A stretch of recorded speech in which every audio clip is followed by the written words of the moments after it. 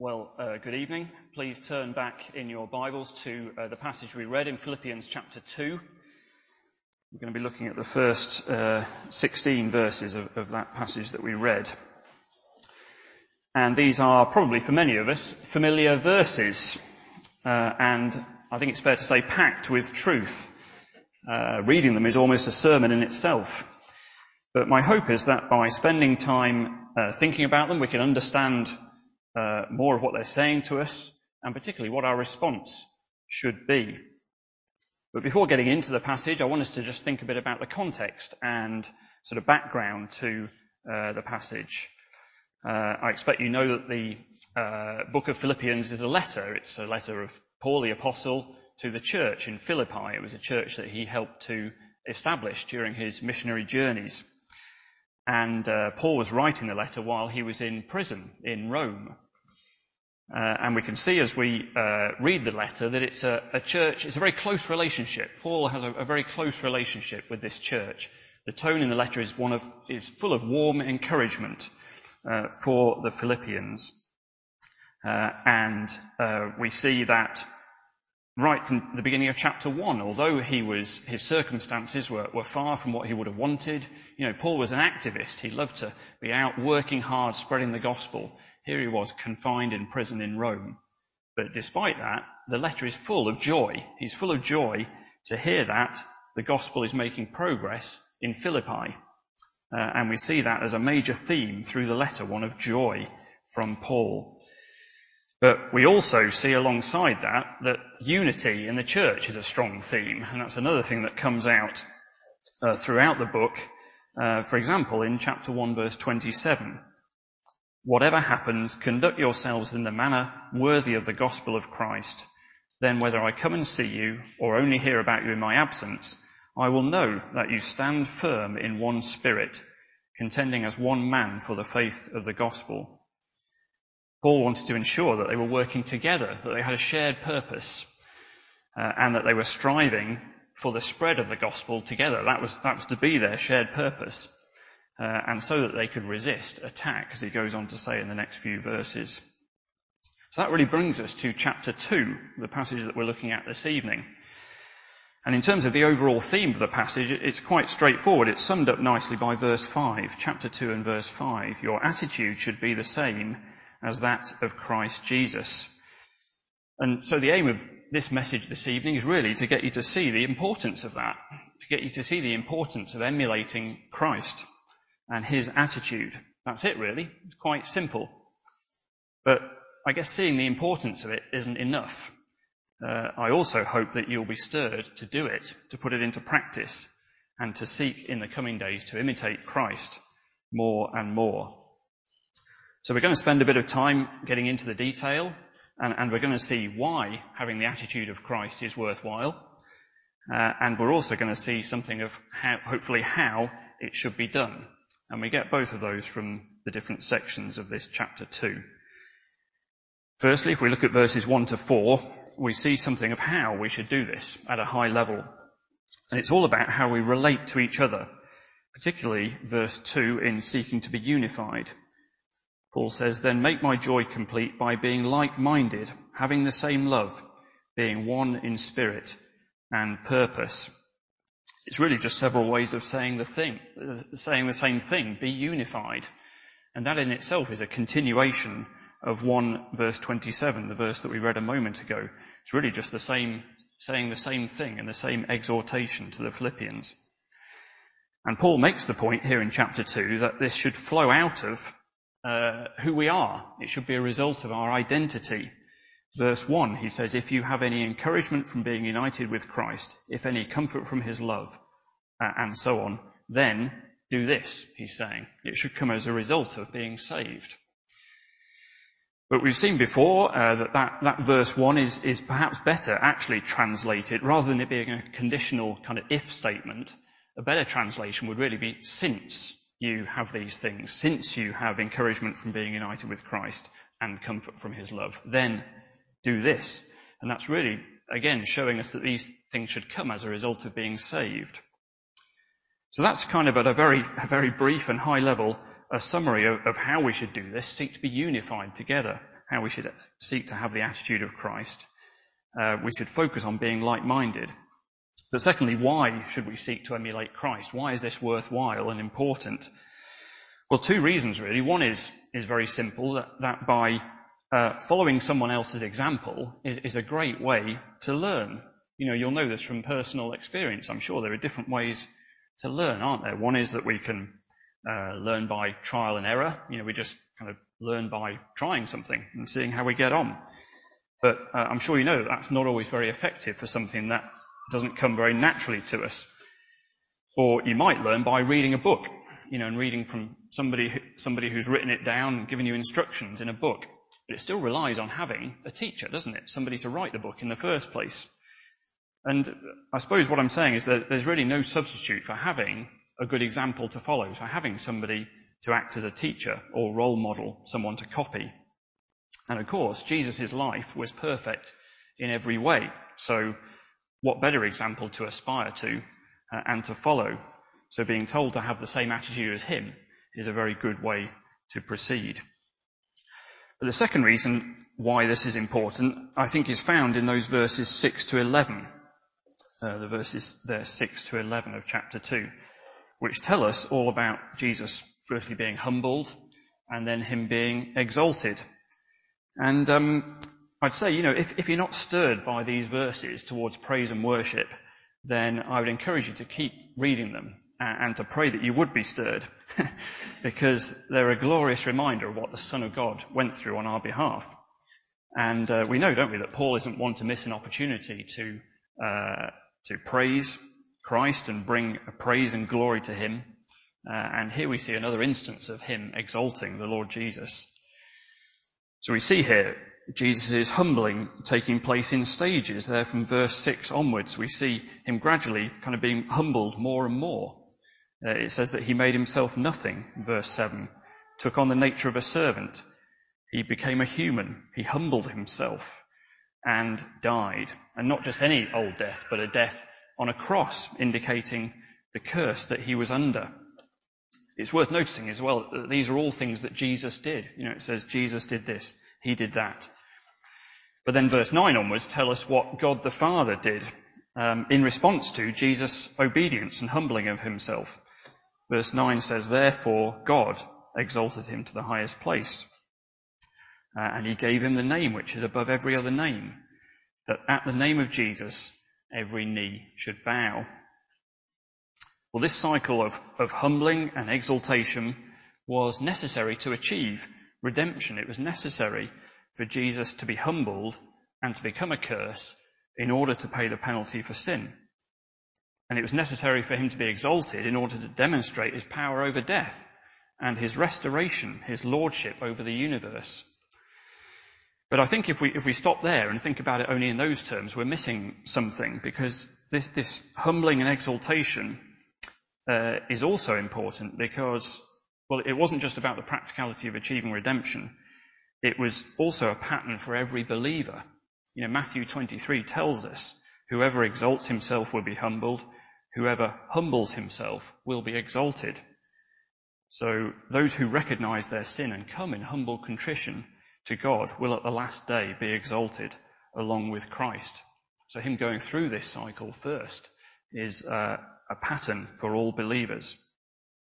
So Paul's saying here, have that attitude, copy the attitude of Christ who gave up everything for you. That's the sort of humble interaction you should have with each other, he's saying. And that's what it means to conduct yourselves in a manner worthy of the gospel, as we see there in 1 verse 27. So that's the overall theme of this passage that we're looking at. And I suppose up until now, I've been talking to Christian believers, and that will continue to be the theme, continue to be the case for most of this sermon. It's directed at those who've been saved from their sin through faith in the Lord Jesus and are part of the church in a worldwide sense. The people Paul was writing his letter to were believers, so it's natural that the lessons be applied in the same way today.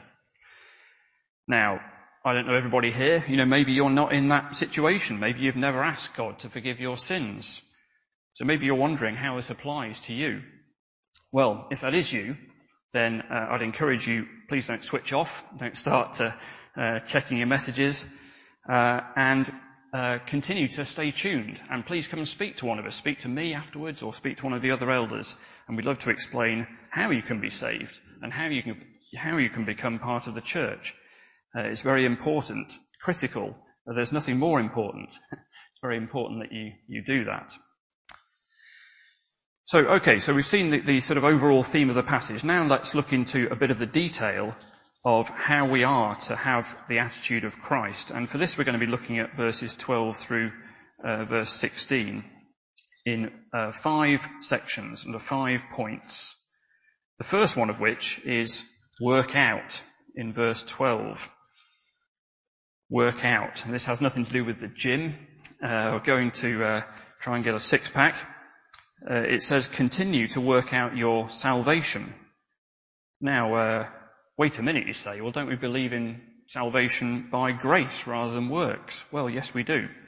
And Paul here isn't meaning work to achieve your salvation, but rather work that results from salvation. Having been saved, this is work that we do, having been saved, in order that we might fully experience the benefits of that salvation.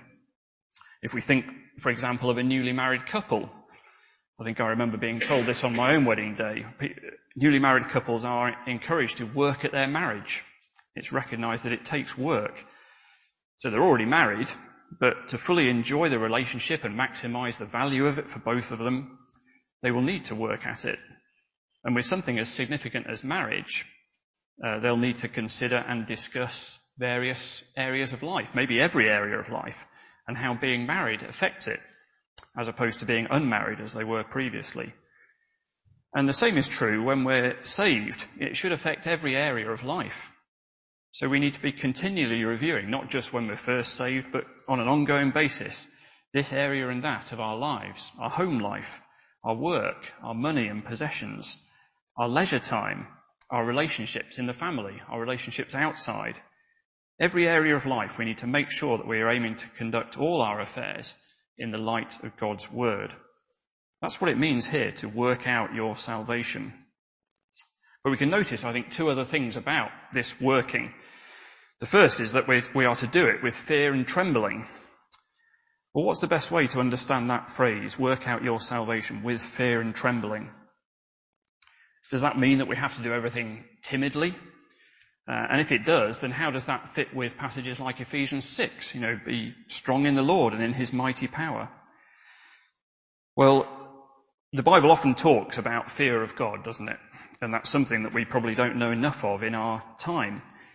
But rather than it being a fear in the sense of being terrified to approach God, I think it's more a recognition of our own weakness, a recognition of the power of temptation.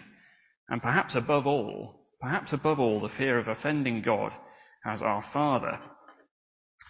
Well, I wonder what kind of relationship you have with your earthly father, or had with your earthly father if he's no longer alive.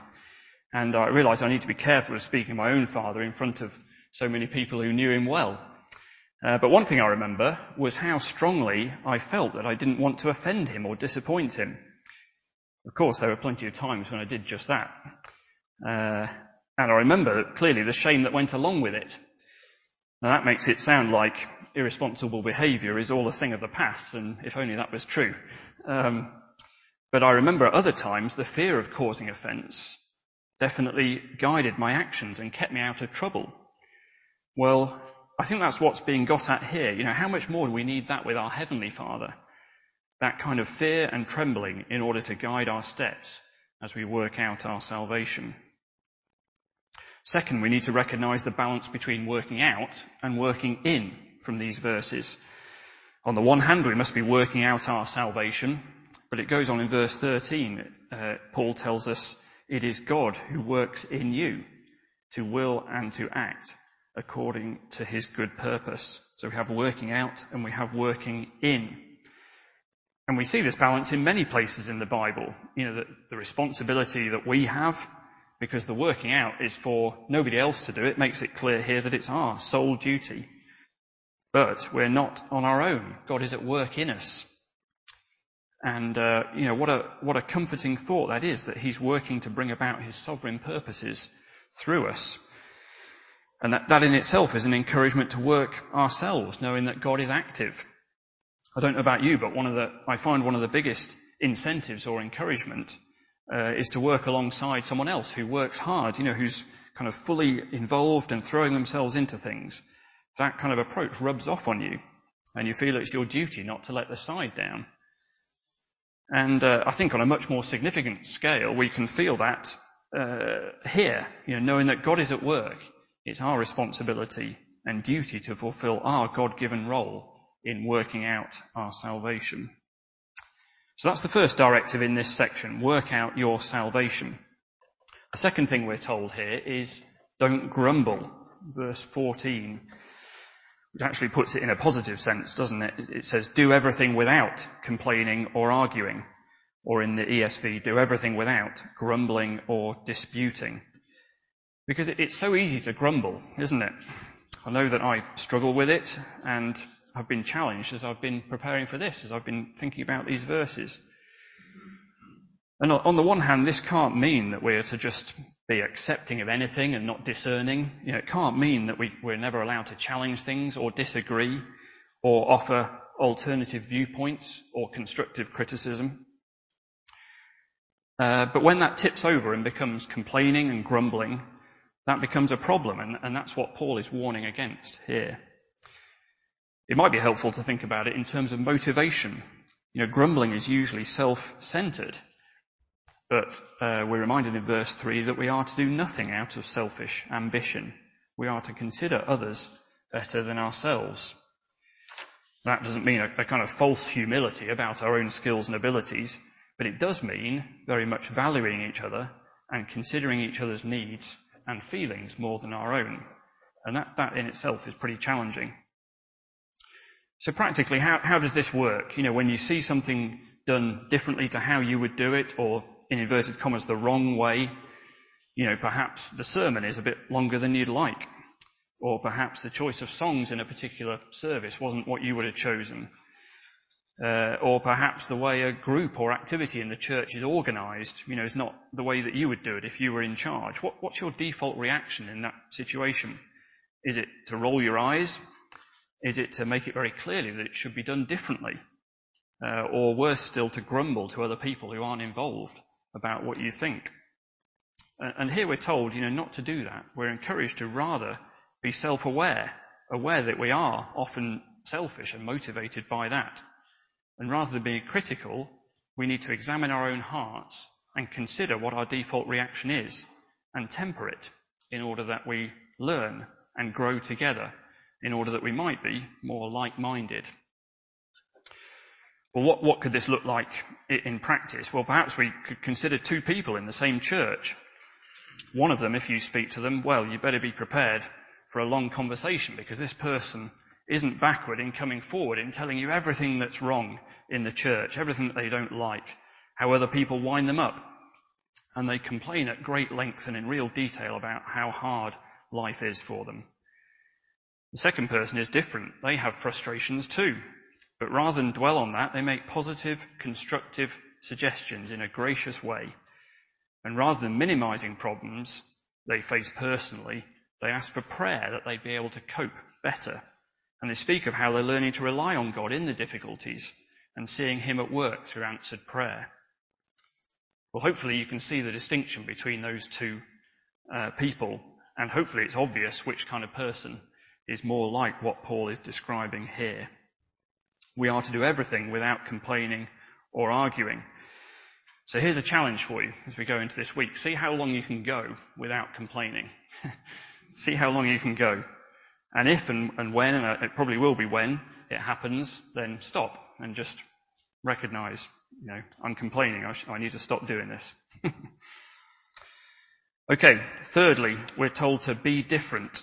Be different, verse 15. So that you may become blameless and pure, children of God without fault in a crooked and depraved generation, in which you shine like stars in the universe. The whole emphasis here is on being different to those around us. not just different in an arbitrary way or for its own sake to be unique, but by being people who are defined by purity rather than depravity, and by being blameless rather than crooked. It's easy to be afraid of standing out, isn't it? Most people want to fit in. I know I do. And being seen as different for whatever reason can be uncomfortable. Until recently, as Christians, that might have been based on the fear of appearing just a bit strange or old-fashioned or out of touch because of our beliefs. In today's society, it's more sinister and threatening than that, isn't it? Evangelicals now are more likely to be seen, or at least put forward in the media, as extremists, holding views that are described as bigoted or out of step with the rest of society. But in spite of that, the directive is still the same. We are to be holy and distinct from the world around us. Those words, crooked and depraved, are taken from Deuteronomy, where they were used to describe those who turned away from God and worshipped other gods. So this instruction is nothing new for God's people. The Israelites, as God's chosen nation, were called to be different from the nations around us. And of course, the generation of that day was the same in nature as the generation Paul was speaking to in this letter. And it's the same in nature as today's generation, our own generation, crooked and depraved, turning away from God. So this is still very relevant. But as well as being bold enough to stand up and be distinct, and distinct in the sense of avoiding sin, this directive is far more deep-seated than that. It's more far-reaching, the implications of it. It speaks to what we live for, not just what we believe, but what we prioritise in practical terms, what we put our time, money, and thought into. These things too should be different from those around us. So it's good to ask ourselves sometimes, what do people think of me? Do they know I'm a Christian? Do they see a difference in me? If they don't know I'm a Christian, would they be surprised to know that I am? Because perhaps my behaviour doesn't match with what they'd expect. Well, those are quite searching questions, and ones that are good to ask ourselves from time to time. Particularly, I think in the context of this passage, our distinctiveness is about how our relationships with one another make us distinct. Rather than being individualistic and motivated by selfish ambition, that's what society is about, isn't it? We are to be different by showing our like-mindedness, our oneness in spirit and purpose. And as others see us in action, they should see that difference in us. At the end of the verse, we've got that analogy to stars that shine in the universe. It makes you think about being surrounded by darkness. And in a sense, we are. Society with no acknowledgement of God. And as that contrast increases between us and the world, and we become more out of step, it's like the darkness becomes darker and the stars become brighter, which is when they are more easily seen. So in the days of this coming week, let's think about this instruction to be different and distinct and seek to obey it. Fourthly, we're told here to hold out. Verse 16, as you hold out the word of life. And this point reminds us of the centrality of God's word in everything we do. And that one of the main purposes, perhaps the main purpose of the church, is to hold that word out, to preach the gospel, to make it known, make disciples of all nations in obedience to the Great Commission. So we're not to be unified in a random purpose or objective. We're doing it so that we might be more effective in the task of spreading the gospel, of telling people of their sin and the need to be forgiven through the finished work of Christ on the cross. And it's so that our gospel work might be backed up with evidence to show that what we call the word of life really does bring new life. Credibility is very important, isn't it? And few things are more damaging to the church than when the outside world sees us as no different to anyone else. It undermines the gospel message and suggests that it makes no difference. And we can all point to and think of examples where, from the church, from history, some of it very recent, where prominent leaders have fallen. And we need to be constantly reflecting on our own situation in the light of this passage. Is there evidence of changed lives through the gospel? When outsiders look at us, can they see love and unity and care and humility between us. Those things are very powerful and make the gospel attractive. We are to hold out the word of life. And fifthly, and finally, we are to look forward. Verse 16, Paul says, in order that I may boast on the day of Christ that I did not run or labour for nothing. It sounds a bit strange at first, doesn't it? Like Paul is going to boast of his achievements when Jesus comes again. Because that's what is meant here by the day of Christ. The second coming, when the dead in Christ will rise. Those believers who've died will have their bodies raised to eternal life. Those still alive will go directly into the new heavens and the new earth to be in God's presence forever. That's the perfect kingdom we were hearing about this morning. And it's a wonderful prospect. But the Bible is clear, and Paul is very clear, that it won't be because of anything we've done that we will inherit eternal life. It's all the work of God through his Son and the Holy Spirit. So by boasting, Paul here can only mean that he'll be proud in a good sense. And I think, if the Philippians, what he means is if the Philippians are kept faithful and persevere to the end, Paul will be filled with pride for them, that they've made it and that they're rewarded by passing into eternal life. Well, in the same way, we should look forward to that day with great expectation and joy. We should be praying, your kingdom come. We know that the concept, don't we, that the concept of looking forward is reserved for something that we expect is going to be good. You rarely hear someone say, I'm looking forward to going to the dentist, for example. And conversely, it would be odd not to look forward to something that we know will be good. But perhaps in the busyness of everyday life, we don't actually spend much time anticipating the day of Christ. I know I should do more of that. Or perhaps if Christ came tomorrow, we sometimes worry that there might even be an element of disappointment about things we haven't done or places we haven't been, plans unfulfilled. But I think that just reflects, and again I'm speaking to myself here, the limitations of our own minds and our inability to imagine just how wonderful and awesome in the true sense, it will be to be taken into God's presence. This day of Christ is spoken about in verses 10 to 11, when everyone will realize who he truly is. Everyone will bow the knee and confess that Jesus Christ is Lord. But for some, that won't be in believing submission and repentance. And by that time, it will be too late. But they will realize nonetheless and be left in no doubt. So as we close, as the body of Christ here, we seek to emulate his example and seek to have the same attitude as him by being unified together, by working out our salvation, by doing everything without complaining or arguing, by being different and distinct from those around us, and by holding out the word of life. And let's remember that the day of Christ is what it's all leading up to, and pray for God's help to keep us faithful, so that at the end we might hear those words, well done, good and faithful servant.